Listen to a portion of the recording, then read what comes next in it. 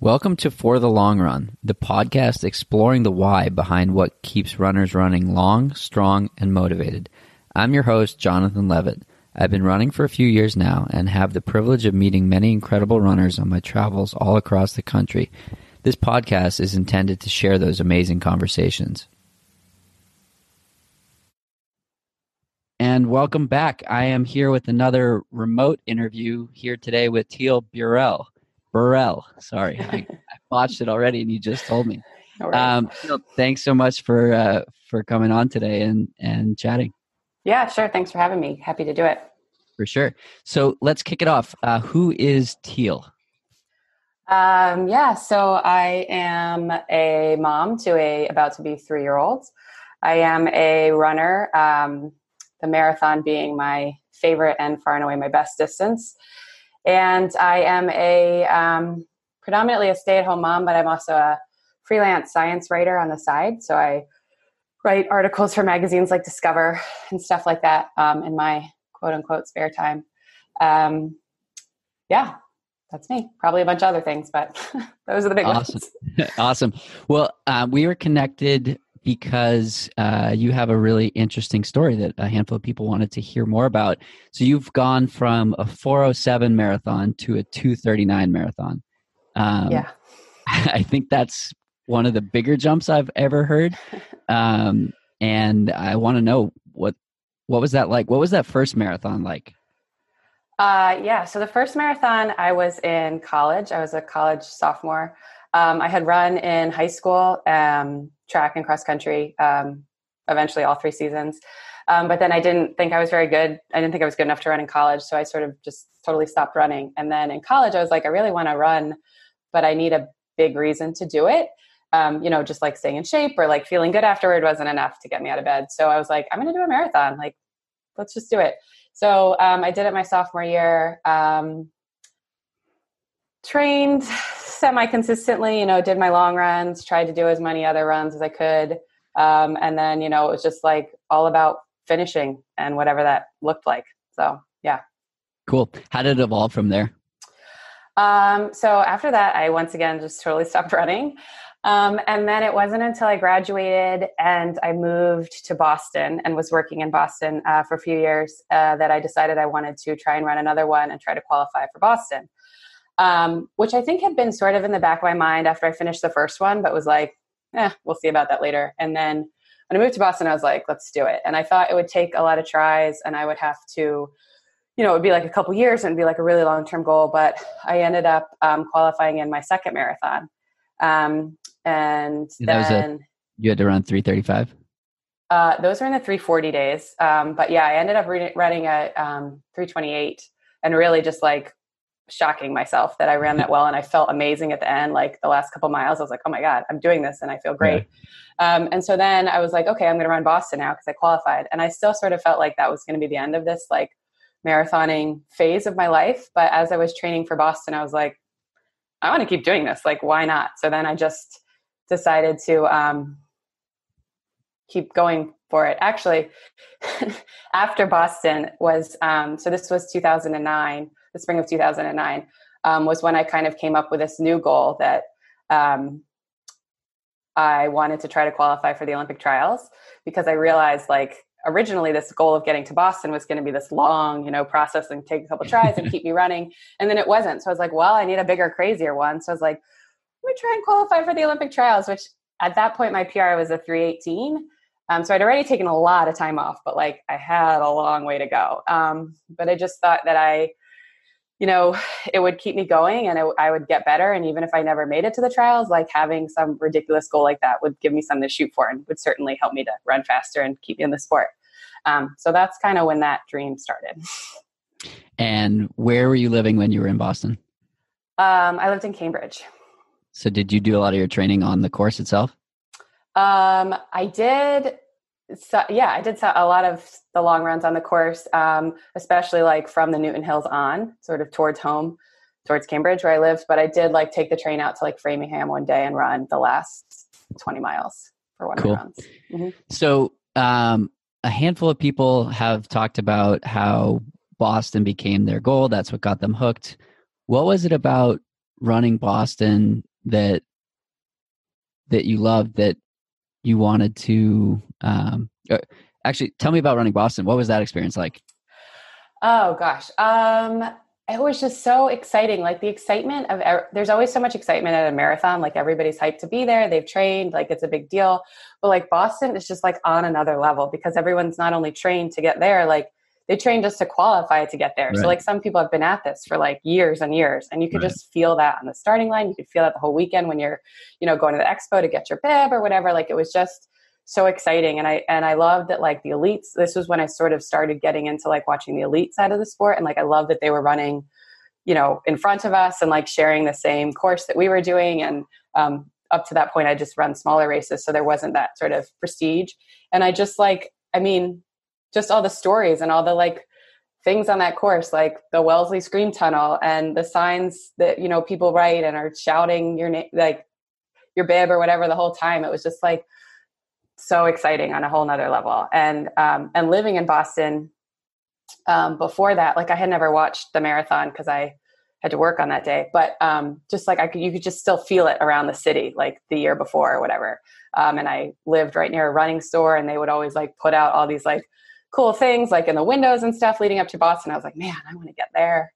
You could see the people wearing their jackets. Like there's just so much hype around it. And I was like, I want to be there. And then when I got there, I was like, yeah, this is it. It lived up to the hype. Yeah, totally. So you ran that, and then you refocused on the trials. Yeah, I mean, sort of. It was a long off goal. So I knew that like, I didn't think I was going to like run, I said my PR was 3:18, and back then I didn't even know like what the standard would be because it changes every 4 years. But I knew it'd be like 2:45-ish, let's say. And I didn't think I was going to run like 2:45-ish in my next race. So I just sort of gradually was like, okay, well, I broke 3:20. Can I break 3:15? And then if I break 3:15, can I break 3:10? And then like, I just sort of kept going at like 5-minute increments and like, just tried to see like where that would take me. So instead of the big goal of running sub 2:45, you instead focused on those incremental gains, right? Yeah. Mm-hmm. So I think a lot of people, I'm going to reference again the most referenced person on this podcast, Peter Bromka. The conversation I had with him prior to running Boston 2019 was, he said that people come to him all the time and say, hey, Peter, I want to break 3, or I want to BQ, or I want to do this and do that. And he tries to reshift their focus to say, okay, but you're not going to do that this year. Mm-hmm. Do you have a 2-year plan or your 5-year mm-hmm. plan? Mm-hmm. And I think that that's a very important piece that is probably, a large part of why you've been successful in taking that time off, because it's a little bit more manageable than, a 30-minute PR, right? Yeah, definitely. I mean, then, so this was, like I said, in 2009, and I sort of thought in the back of my mind, like maybe I'd make it in 2012. And as 2012 got closer, I was like, okay, not 2012, like it's going to be 2016. And like that, that was a long way off then, but I just like knew that I, if I had more time, I would be more likely to make it. And also I think, it wasn't just like not expecting to take 30 minutes off. It was also like, I just sort of slowly made changes to like, not just training, but also like nutritionally, or like doing, strength or core work. Like I wasn't like, okay, this season I'm going to like change everything. It was like, well, if I just get a little bit better at this and a little bit better, like next season, it was very gradual. And I think that, helped me from just being overwhelmed and like totally, burning out. Trying to change everything all at once. You can see which variables work and have an impact. So let's talk 2016 versus 2020. I spectated both races and saw a massive difference. What was it like running? It was, I mean, obviously there was both races were very challenging in very different ways. 2016 was super hot and 2020 was super hilly and windy. And I thought that I am not a heat runner and I am a strength hill kind of person. So I thought like I would do better this time around. Both times I think I was equally disappointed with where I ended up. But yeah, this time it was just like so wild. I mean, being there in 2016 was really exciting for me because obviously like that had been my goal for so long to make it to the trials. And like I was there and it was like such a celebration of my achievement being there. And like I had so many family that are like, I can't even express how supportive they are. And they all came to LA and like, it was just such a celebration of like my achievement. Right. And 2020 was like very different. I got, like still I had family there that was celebrating my achievement, but it really felt the whole weekend through like a celebration of like everyone's achievement and like Running. especially running, and especially on the women's side. I mean, obviously I can only like speak to that, but it was just like there were so many people cheering and there were so many events all weekend long and everyone was so hyped. And like this time as well, I was I'm on the Oiselle Haute Volée team. And there was 24 of us there on the line. And then like, I don't know, hundreds of volée out cheering. Like the Oiselle section was insane. And so it just felt like much more a community like celebration for me personally than the first time around when it was like, I was kind of there by myself and like just had my family. And this time it was like off the wall, like cheering, craziness, the whole thing all weekend. I felt the same way. I felt like LA was like it was a race. It was cool. Yeah. But it played second fiddle to, was it the Grammys or the Oscars that were happening that week? Yeah, I think the Grammys. I don't know. Yeah. It was in February, so yeah, I don't know. So whatever it was, it didn't feel like the main event because LA is the way it is. But Atlanta, I mean, I got there on Wednesday and I stayed at the Omni Hotel Wednesday night, and you couldn't, like, it took 15 minutes to get from the elevators to the door. Just like you see everyone that you know, and it's like a homecoming, and it's just crazy. Like getting the chills thinking about it. And it was crazy. It was such a cool celebration of, like you were saying, running in general. Yeah. So and so many more. It wasn't just the the elites, the people racing. Like it was so much more about the community and everyone else cheering for us. Like, whereas in LA, I felt like I was kind of like, I mean, LA was fun and it was hyped up, but it was kind of like I was making my own hype. And this time it was like, it's everywhere. Right. Delivered for you. What were you thinking about on the starting line? What was I thinking about on the starting line? I wish this wind would stop. I don't know. Was I even thinking about the wind? I don't know. I don't remember what I was thinking about on the starting line. I was just excited to be there and excited to get started. And I remember there was some weird thing where they like said, okay, we have 1 minute, we have 2 minutes left. And then they're okay, we have 1 minute left. And I was like, wait, what? But like, there wasn't any time there, but then it was some like misunderstanding. I don't know. So I remember being like, wait, how much time? Really? Seriously? Are we about to go? And then once we started, it was just like, it was the weirdest start ever because there's like hundreds of women that are exactly the same. Right. Which is like not true at any other race. You might have like 20 people and we had like 500. So then we're just like crawling along like, oh, okay, we're just going to jog for a mile in this mass of people. It was very What did you run the first mile in? It was like 6:20, but the leaders were like, I could see them. They ran like 6:13 or something. And my watch at points was like 7 minutes. And I was like, are we really running 7 minutes right now? I saw people on Strava. It was like 27, 28 miles. So a lot of building. Yeah. I think my first 2 miles were just totally off. So how do you break up a marathon? Where do you go mentally? So for this one, I mean, I think I usually break it up 10 miles, 10K.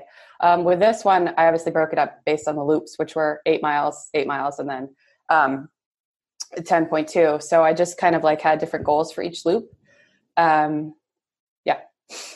Cool. What are you thinking about after the first 20? Get to the finish. It's like counting down the miles to the finish and just trying to, give everything I have at that point, which is like sometimes just putting one foot in front of the other. Yeah. Got it. Cool. It was a pretty spectacular day. It was really cool. I think I saw you with a smile on your face every time you went by. And it was just so cool to see just how happy everybody was. Yeah. Despite the wind and hills and broken roads. Yeah. I mean, it was really tough, just conditions. Honestly, I trained on like much worse hills than were in Atlanta, but just like the combination of, them being like, there just not being any flat section and and the wind being so bad, it was like really, really hard. Harder than I would have thought given those hills. But like you said, like, I mean, we were all smiling. There was so many people cheering for us the whole way. Like it was impossible not to just be like excited. I mean, probably in the last 10K, I did not look that happy, but it was like, you know, it was hard not to just soak it in and be like, this is pretty freaking awesome. So what's next? So just going to be honest, what's next is I'm going to try to grow my family again. I had my first kid, tried to get pregnant after the 2016 trial. So I'm going to take the same kind of tact after 2020. So, just going to try to have another baby. And honestly, the first time around, I was very like secretive about it. I think a lot of women are, for good reason. But that like really drove me crazy. And I really appreciate when people are like honest, and more people are being open with, you know, the fears and stresses and, you know, the worries about miscarriaging and stuff. And so I was just like, I'm just going to be honest from the jump. So, that's the plan from here. Cool. What was running postpartum like? It was a challenge is a understatement. It's just like your whole body is just like so wrecked from childbirth, and like, especially your core. And it's like a very weird sensation. You know, you always hear like, oh, your core matters for running, but like, you never really think about it. You're like, okay, I'm going to do my core because I need to. But then when you have a baby, you're like, oh yeah, you need core muscles, because if you try to run when they're wrecked, it's like, it just is like the weirdest sensation. Doesn't feel right at all. I can't even imagine. Yeah. So let's shift over to the science side of things. So sure. I read somewhere that your explanation of what you do is explaining science to non-scientists. Let's talk about that. What does that mean? Yeah, so that is what I try to do. So I have a PhD in neuroscience, which I got because I wanted to do research and be a scientist. But then somewhere along the way, I decided that I actually really like, I really didn't like how if you do research, you're just like so focused on like one little tiny niche of science, and like you don't get to see that much of it. And I really wanted to teach, and like it's very hard to like only teach. You have to do research as well. So then I decided that I wanted to write about it, because then I could write about like literally different things every day or every week that interested me. And also I still like kind of feel like it's teaching. So my goal is to kind of be able to be like a link between the scientists who use their jargon and talk over everybody's head, and try to like translate that to, you know, regular people who are just interested in like what's going on in medicine or like Alzheimer's disease or whatever. I think sometimes, you know, scientists have a hard time sort of dumbing it down to talk to people who don't know that jargon. So my hope is to kind of be the link there. Yeah, that's awesome. I have a coworker who has a PhD as well, and one of his roles is translational science, is how he calls it, taking it from thoughts and theories and facts and helping it get disseminated to people like myself who don't have PhD. Right. So what are some of the projects you've worked on that have been particularly meaningful? Oh my goodness. Let me think. I don't know. I guess what's been the most fun is like, I have a, you know, background obviously in neuroscience, but I've been able to write a lot also about like physiology and exercise and stuff, just because like I find that obviously interesting to my, you know, for me personally, and have like read a lot about it, even though it's not what my degree is in. So I've had a lot of fun writing articles about running or about like exercise and trying to bust some of the myths about exercise or weight loss or whatever. So that's been really fun. And then I can't really think off the top of my head what are some of those myths that you've worked to bust? Let me see. Well, I mean, there's a lot about the, you know, just like exercise leads to like doesn't help you with weight loss, which I actually wrote a whole article about. And I went in thinking that was not true, because I've lost a lot of weight through exercise. But like it's incredibly, incredibly complicated. And the thing I came away with was like, it might be true. And it totally depends on your own physiology and who you are as like just your own physiology. So it's a lot harder to lose weight through exercise than a lot of people assume, because some of us are able to do it and some aren't. And so I think that we need to be a little kinder to people who are struggling and not just be like, oh, you need to run more. Like, it's so much more complicated than that. So yeah. Cool. So you mentioned that you do a lot of freelance work, and you're doing this from home. I think a very topical question these days is around, how do you balance being at home and being productive and family life and this and that? What are some of your best practices, or what are you doing that's been working? What have you been doing that's been working? So I used to do freelance full time. And so then for those people who are, full time working right now, I mean, it was really just about like creating an environment like you would at work. Like I would, get up and run, and then I would go to work at, 9:00 and work till 5, and like really try to make it like almost as if I had a boss, like looking over my shoulder, being like, you have to be here, and you have to be like, a thing a lot of writers say is like ass in chair. Like you just need to sit in the chair and do the work. Right. And so like, when I was doing it full time, it was very much like I really just tried to like pretend like it was a real job with a boss hanging over my shoulder, and I had to be there at such and such hours. And now I do it part time as I'm a stay at home mom. And so then it's just like fitting it in when I can. My daughter goes to my mother-in-law's one day a week usually, so that's like the day that I really just try to do as much work as I can. And other than that, I'm doing it at nap time or on the weekends or like whenever I can sort of fit it in.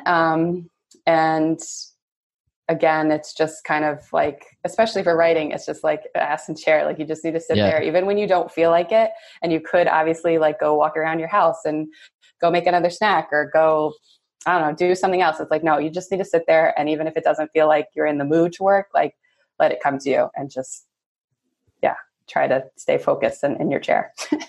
Cool. What are some big, scary goals that you have running wise in the future? Well, I definitely want to try and qualify for 2024. And forever and ever and ever, amen. Basically, I want to qualify for as many trials as I can. Yeah. I'm super inspired by the women who've been like to do like 4 or 5. So, first comes 3, let's take it one at a time. But then also, I mean, this is like probably a goal that's never going to happen, but I'll just say it because, this is how I live. I really like to break 2:30 in the marathon, which is like totally insane. And I'm 9 minutes away and I've come really far. So like, that's a pretty bold statement, but I say that like I did when I was talking about my original journey was like, maybe I'll never make 2:30. I probably won't, but like, let me try 2:35. Let me try 2:37. Like that's like the kind of tact I'm going to take. Like once I say I want to do 2:30, then 2:37 doesn't seem as crazy. And then 2:35 doesn't seem as crazy. Like, so that's kind of how I take things, like put a really big goal out there and then be like, well, that's insane, but 2 minutes isn't that crazy. Yeah. So yeah, that's my crazy goal. And what does it take to get there? How do you set that up? Yeah, I mean, that's a good question. I just continue to try to sort of evaluate, what's gone right and wrong in the past season, and just try to go forward and say, like, what could I do better next time? I think this last year I've felt a little bit burnt out. And so like taking a break to have a baby is also kind of taking a break to like just step away from running for a bit. I think mentally that will help. And then also like, I just feel like I, have had some mental issues I need to like deal with in terms of like, just being in the race and like really believing myself again. And so like, just trying to focus on those. And then, after I do get back into running another marathon, see what, I guess after each season, I just try to assess and see what I could have done better and then try to do that the next season. Not like totally overwhelming, like trying to change everything, but just like one thing. So what I really like about your story is that it's not like I'm going to pick a goal and that'll be that. It's you're picking a goal and you're working towards it. And it sounds like the process of getting better is what you're most interested in. Is that a correct assessment? Yeah, I would say for sure. Cause even like, I mean, even originally, I didn't necessarily think I was really going to make the trials. Like, I wrote in my journal, like, that's crazy. I'm probably never going to make it, but I'll get better. And like, I mean, that's a quote from that journal. Like, I didn't Right. think I was going to necessarily get there, but I did just want to get better. And it's still true today. So I just released my 58th episode on this podcast, and it's mostly professional or elite athletes or professional or high performing people in their field. Mm-hmm. And the consistency throughout has been process oriented, not goal oriented. And I think it's fascinating that elites have this perspective, but and many of them, it's their job to perform and it's their job to win races and represent brands and things like that. But they're still not focused on, I want to win. They're focused on, I want to get better. And I think that amateurs, and I'll put myself in this bucket, like I was focused on breaking 3 for 4 years. And that was the goal. And it wasn't enjoy it. It wasn't anything else. It was like, I want to, well, it was actually to BQ, which was 305, and then it became 3. And now it's like, I probably would need to run a 230 with you to BQ these days. And I just want to, like, what do you think the disconnect there is between elites and amateurs, where you would think that amateurs are more focused on the fun and elites are more focused on the outcome, but it's flip-flopped? Yeah, I mean, I don't know. I think maybe, I really don't know, but I think maybe like in terms of the professional field, like there's so much pressure to like have to win or to make the Olympic team or to win a gold or whatever. And like very few professionals are actually going to do that. 3 people make the Olympic team every 4 years. And so I think that there has to be some sort of like release of the pressure. Like, right. Yes, I want to win. I want a gold medal at the Olympics, but like, maybe that won't happen. And let me just appreciate the fact that I love what I'm doing anyway. Right. And so I think maybe it's just like some sort of mental way to just like release that and step back and realize like disassociate from outcome. This is awesome anyway. Yeah. Distance yourself from the outcome so that you can enjoy it, because otherwise it would be overwhelming. And I think, maybe some amateurs do sort of overwhelm themselves with their goals, and then it's like not fun anymore. And then why are we doing it? Yeah, I mean, I didn't achieve my goal until I disconnected from the need to achieve it. I went into my marathon last spring, standing on the start line. It was raining, and I was like, I had a shit-eating grin on my face. I was like, let me go. Like, this is it. And I didn't care if I ran 259, 301, 320, 255, whatever it was. I had won because I was on the start line. And then when the race started, I just couldn't stop. And it just felt so good. And I think that it's really hard to get to that place. And it takes a coach, it takes a village to mentally get to that place. But once you're there, I think the sky's the limit for sure. Yeah. I would say also on that, like, I mean, I definitely have, I'm definitely not perfect at this either. Like, I definitely have had times where I've been like too tied to a time, because I have been like, I mean, my goals are, like you said, like times. Right. And so, I mean, I have definitely progress versus gaining a time. Yeah. So sometimes it does, like, I mean, I have beaten myself up over, like, I tried to break 250 for a really long time before I actually did. And like, I was kind of tied to that as like my white whale or whatever. Like, I couldn't break it. And so that was frustrating. But how did you get past that? I just kept at it. I mean, it's like the answer no one wants to hear. Like, you just keep at it. I just kept at it. And I kept believing that even though I hadn't run 250, I had been training.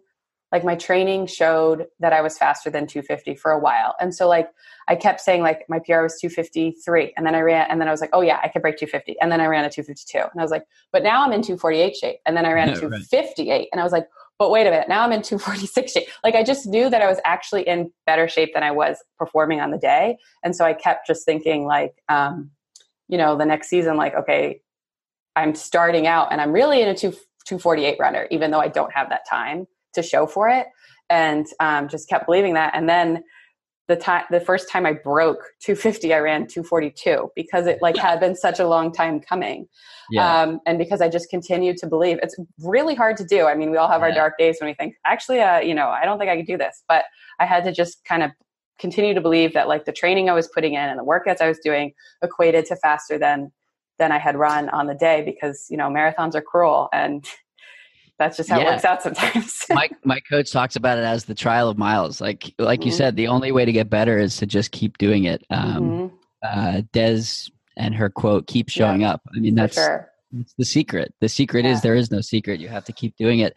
It took me 4 marathons over like a 4-year period to do it. I ran 335 as my first, then 327, then 320, then 401, and then 259.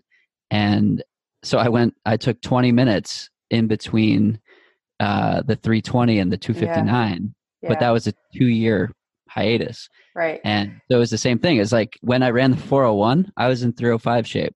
Yeah. It's interesting that you say that, because the 2 times that I like had like my biggest, besides the first marathon, or I should say the first to the second marathon, the 2 times I had like my biggest breakthroughs, like to run that 242, I was a 10-minute PR. And before that, the first time I broke 3 hours, that was a 15-minute PR.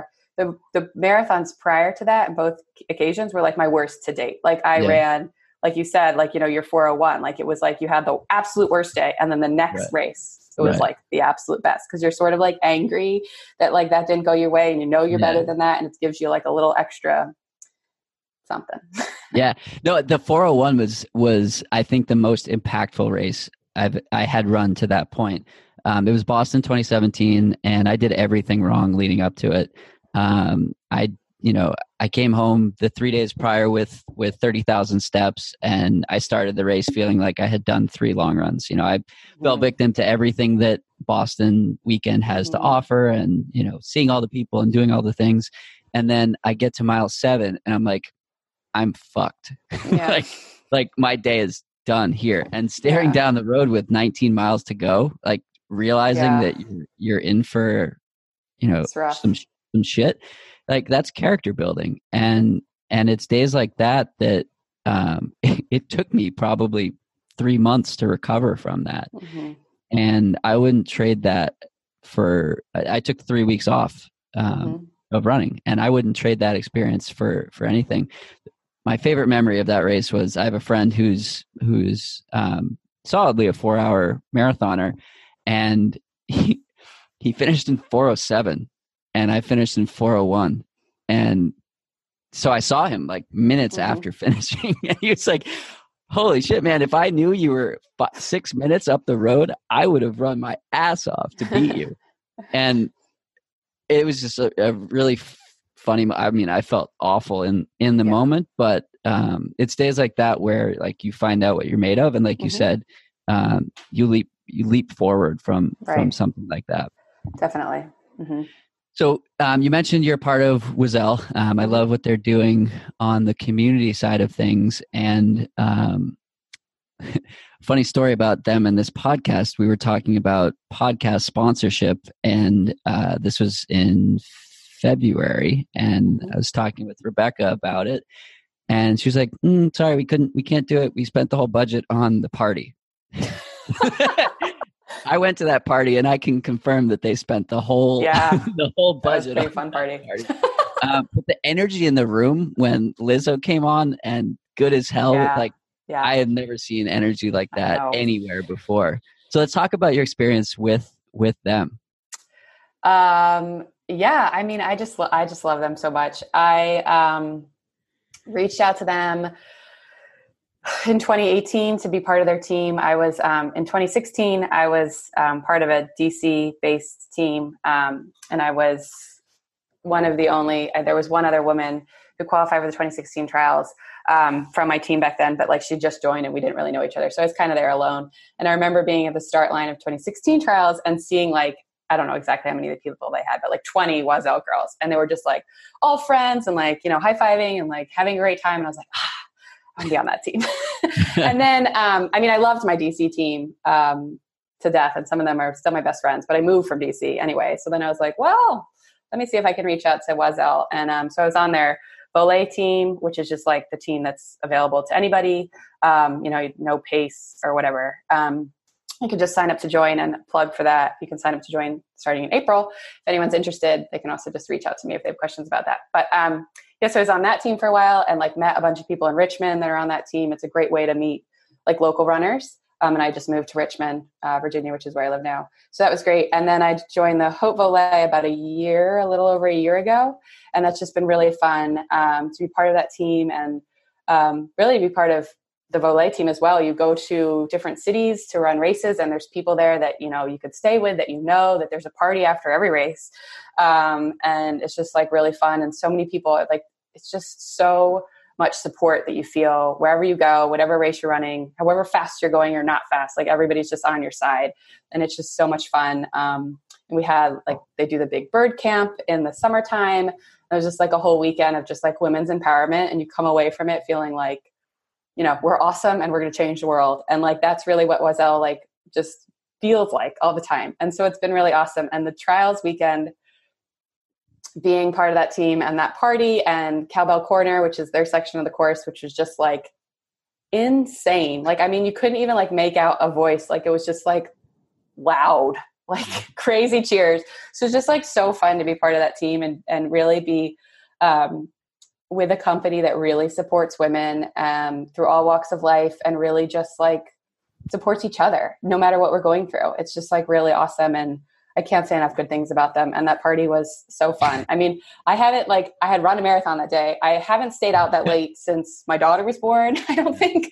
And it was just so fun. And I was dancing even though my legs were, on fire. And it's just a testament to how fun it was.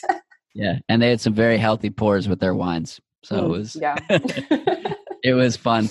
I walked in, I got in the elevator, and I looked at the guy. There were 4 guys that got in the elevator at the time.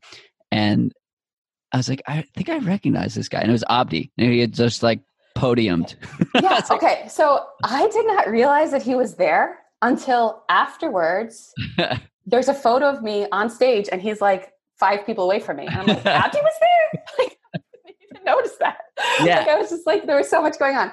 But yeah, that was crazy. He was there. Yeah, it was just that was the place to be. It was that was wild. Well, awesome. So where can we find you if we want to continue to follow your adventures and your journey towards 2:29:59? Yeah. Now people are gonna be like, this girl's crazy, but I will have you know, I did make it all the way to the trials when people would have thought that was crazy. So on Instagram, that's where I usually post the most stuff, is at Runner Teal. I'm also Twitter at Runner Teal. And I still have a blog called Miles to the Trials, which nowadays is just basically me writing race reports about how my races went. So you can check that out as well. Awesome. Thanks so much for doing this today, and we'll see you out there. Yeah, cool. Thanks. Yep. That's it for today's episode. Like many long runs, it's sad when it has to end. I hope you join in next week on For the Long Run. And in the meantime, happy trails. If you've enjoyed this episode, it would mean a lot to me if you shared it so that others can find it and enjoy it too.